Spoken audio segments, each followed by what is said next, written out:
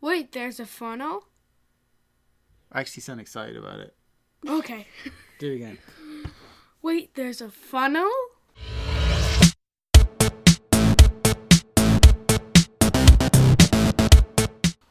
I'm Chris Woods, and this is the Industrial Research Podcast. This episode is the last of 3 parts in trying to predict the future. At some point, we as industrial researchers have to get back to, doing research. But we need to finish off how to predict the future. Some reliable, repeatable process that we can all share. I'm going to give you my flavour of it. There's a lot of material out there from a lot of different people on how to do this, and I covered some of that in the last episode. Rather than rehashing that and going through all those processes in great detail, which would bore even my mum if she's listening to this podcast. Hi, Mum. I'm just going to get on with the really important bits, the little nuggets of awesomeness that we need. Now, these nuggets, this process I'm going to outline, is based largely on a 6-step funnel process that was created by Amy Webb. And she did a lot of work in this and published a book in 2016 called The Signals Are Talking. She went on to found the Future Today Institute. And she calls herself not a futurologist, but a quantitative futurologist. And I think that's really because rather than just depicting these trends like Rohit does, what Amy's trying to do is predict the trends and put dates on them. Put times on them, put magnitude on them. And that's a huge undertaking.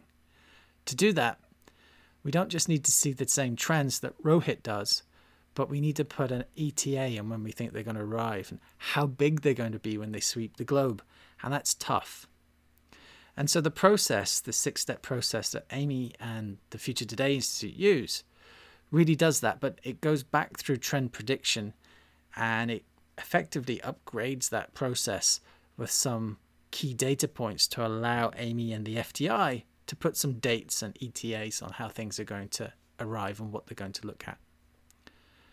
So let's go and have a go at this. Let's go through the 6-step process.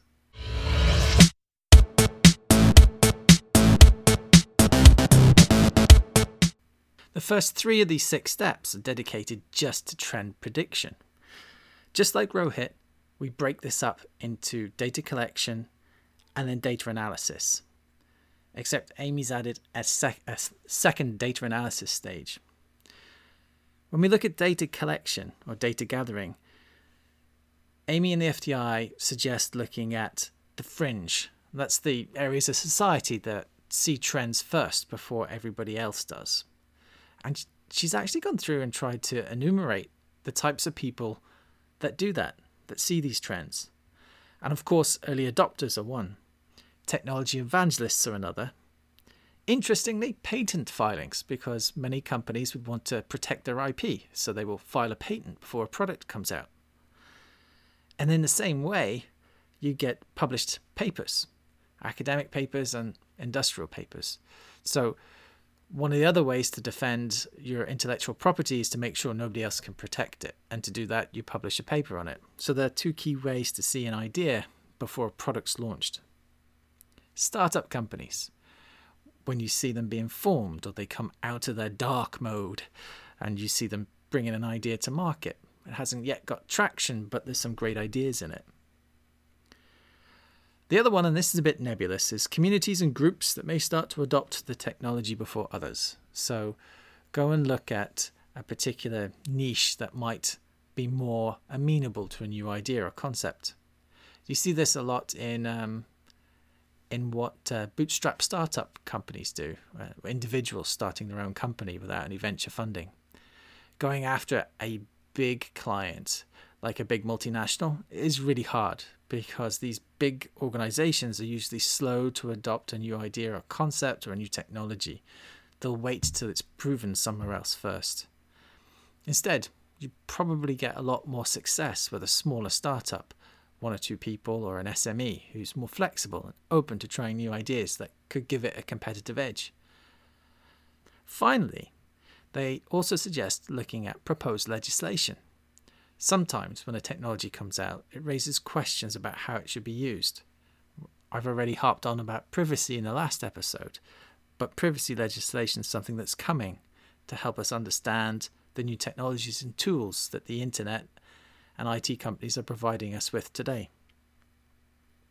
With all that done, we have a huge pool of resources that Amy and the FDI has actually told us to go and look at, the fringe. I think that's really great. There's some great ideas there on where we can look.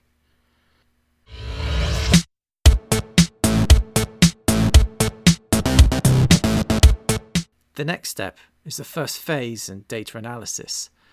And Amy and the FDI have a process called Cypher to filter it through. And just like Rohit, it looks for key trends or patterns there where we can see markers or indications of a trend forming. They are contradictions, where two opposing technologies or approaches gain favour at the same time, or when a reversal of an approach suddenly becomes really popular. Inflections. There's a catalyst link. Something occurs and one new technology appears, and it really helps accelerate the adoption of another. So artificial intelligence and the cloud. The cloud provides lots of compute at an affordable price point, which makes artificial intelligence a reality. When new technology or practices really change what we do and the methods that we use, look for hacks, the inventions that twist a take on new technology in a new way. Many of those gain traction not because professionals are using them, but because amateurs are starting to hack with them to get stuff done. And finally, and this is kind of cool, they say look for extremes. Look for those wacky inventors who are coming up with new technologies and ideas and trying to use them. It's not that they're going to be successful, but if you've got a researcher or an inventor who's going off and doing something weird and unusual, and it's getting some press, it usually means it's getting some funding. And if it's getting some funding, there's an indication of a need there. All that said and done, that Cypher process is going to help us identify a whole bunch of different concepts and a whole bunch of different trends. And there's probably, because we're humans, we're going to see more patterns than there really are. So the next phase of data processing, of trend analysis, is to try and cut out those ones. And that's to really go through each of the trends that we've identified so far and try and filter them out. And we do this by questioning that trend. And we have two key questions for each trend. 1, what's the driving force behind the trend? And 2, is that trend likely to spread across multiple industries or multiple technical fields? If we don't really understand where the trend's coming from and why it's gaining popularity and what it's providing an industry, and we don't see it spreading to a different industry, then I think perhaps we need to shelve that idea. It may be a trend. There may just not be enough data points right now to understand it completely. So shelve it. The trends that are left are the ones where we're more confident on, and we can take those forward. And this is where it gets really interesting, because we've got now at the end of these 3 phases to where Rohit was. The next phase is all about timing and how to determine the timing.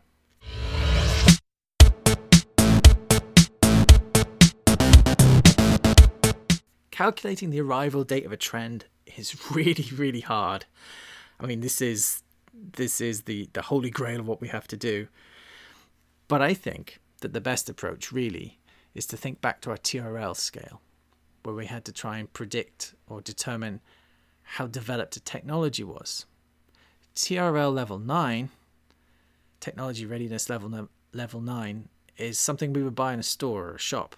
It's a fully featured product in a box with all the necessary marketing and go-to-market strategy done and dusted. It's a high-quality product. Is our trend there? Well, no. It's going to be somewhere on that TRL scale. And if we try to imagine what the trend would look like as a fully formed product or feature or embedded in our everyday lives, what would that look like?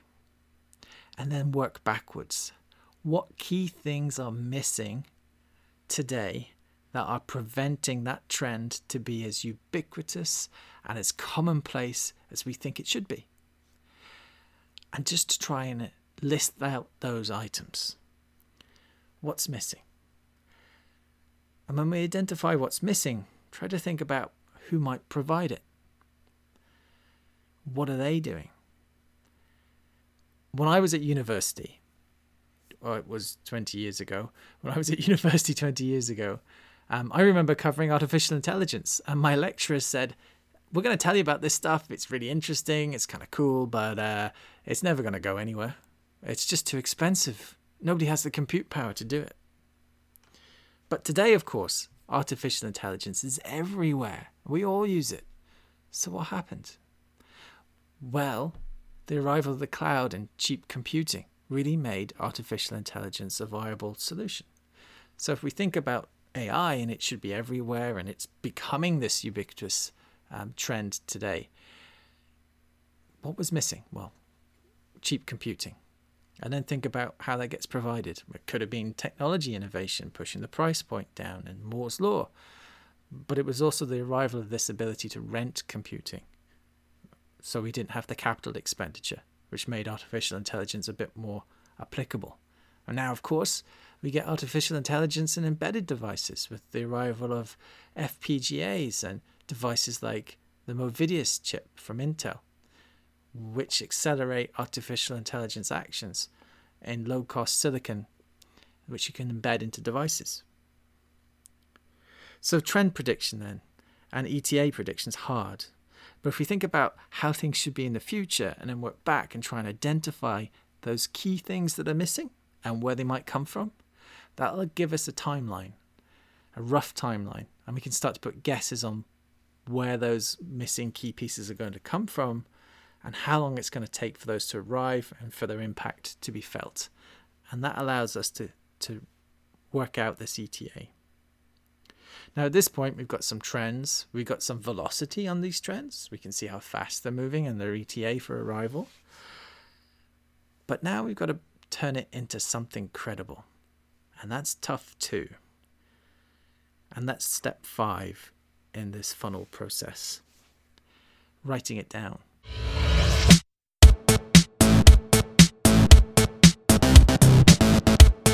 It sounds easy, doesn't it? Just write down the trend. Well, it isn't. If you just write the trend down as a title, it has no context and nobody can understand it. The trick with writing a scenario down is to really write it like a story. Write it about what the future would be like with this trend fully evolved, or these combination of trends fully evolved and embedded in our society. Think about all the things that have happened in the run-up for that trend to be successful and to be embedded as far as it has, and put those key elements into that little story. About a page and a half of writing it down. When you read it back out, if it sounds completely wacky and totally implausible, well then it probably is. And it's the act of writing it down that really lets you see that.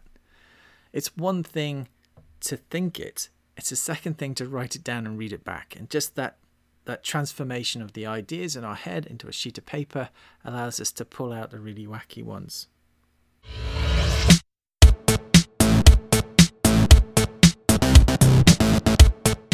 So now we've written down our scenarios, and we probably have a whole bunch of them. Some a page, half a page long, maybe even a couple of paragraphs just. And now we've got to critique them, and this is the last step. This is step 6, critiquing the scenarios. Having a method to think about these things critically is tough. So how do you do it? Well, probably the best example is to take a leaf out of what we do in design thinking. And I'm going to give you a story from when I was a kid, and it drove me mad at the time. I was doing art at school, and my art teacher had asked me to design a poster. And of course, I drew this beautiful poster, which I thought was the best poster in the world. And my teacher came up and said, "Great, now do 6 more, completely different, wacky ideas, anything you can think of." And I remember arguing with her, No, I've done the best one. I don't need to do any more.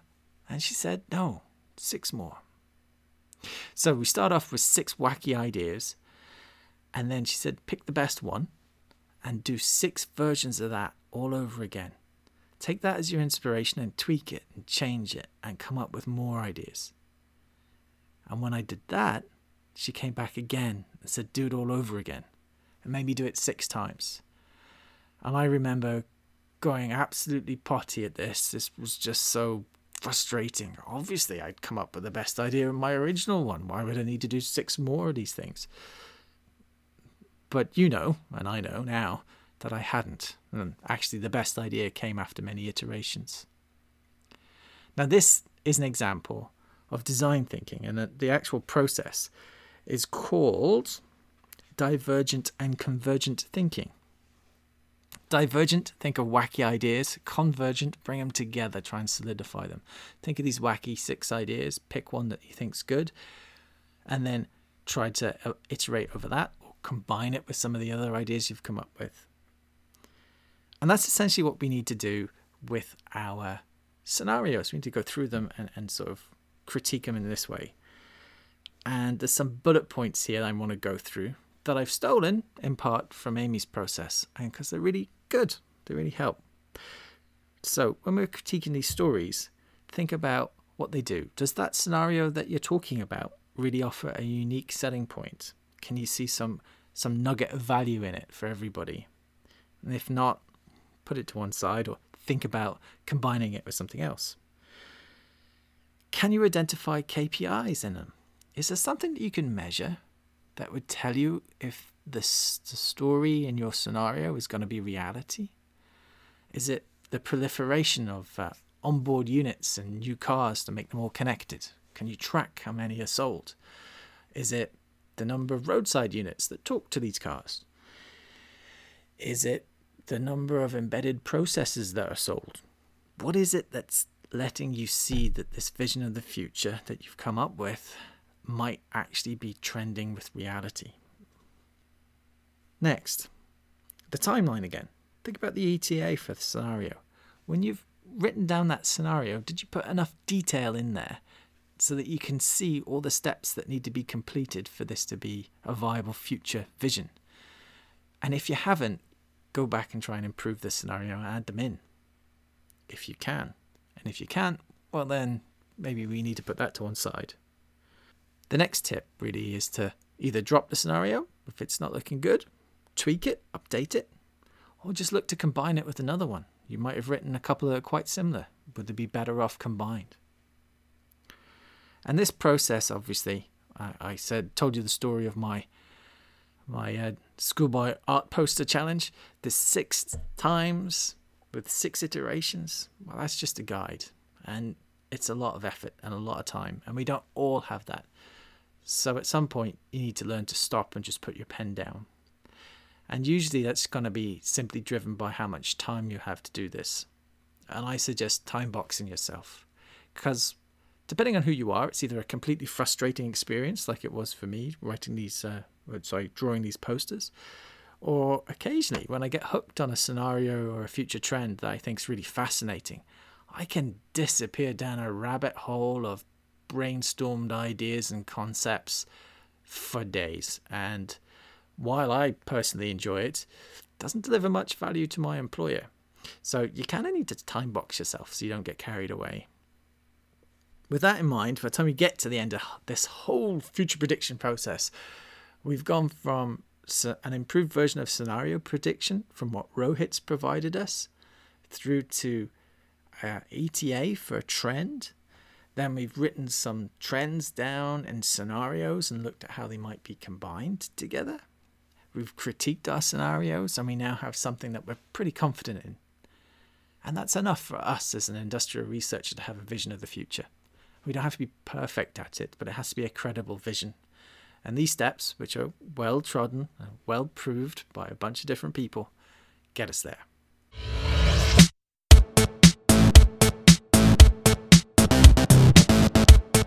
In the next episode, I'm going to be talking about the research roadmap process, getting back more towards the research side. But I wonder if you can already spot some of the similarities between this 6-step funnel and this process and the research roadmap process. If you have, let me know. You can find me on Twitter as @MCWoods. If you like this podcast, please subscribe. You can find it on Apple iTunes, Google Podcasts, Pocket Casts, and Overcast. And probably a lot of other places too. And if you can't find it, let me know. I've got another podcatcher to add it to. In the meantime, stay safe, particularly with the whole COVID-19. Keep yourself isolated, wash your hands, keep well, and I'll talk to you again next time.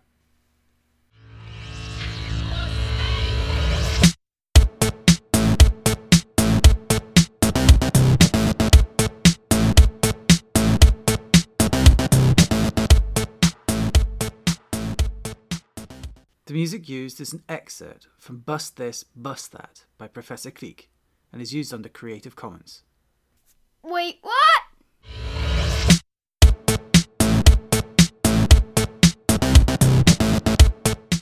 So guys, right now, artificial intelligence is used everywhere. When you shop online, it predicts what you're going to buy next.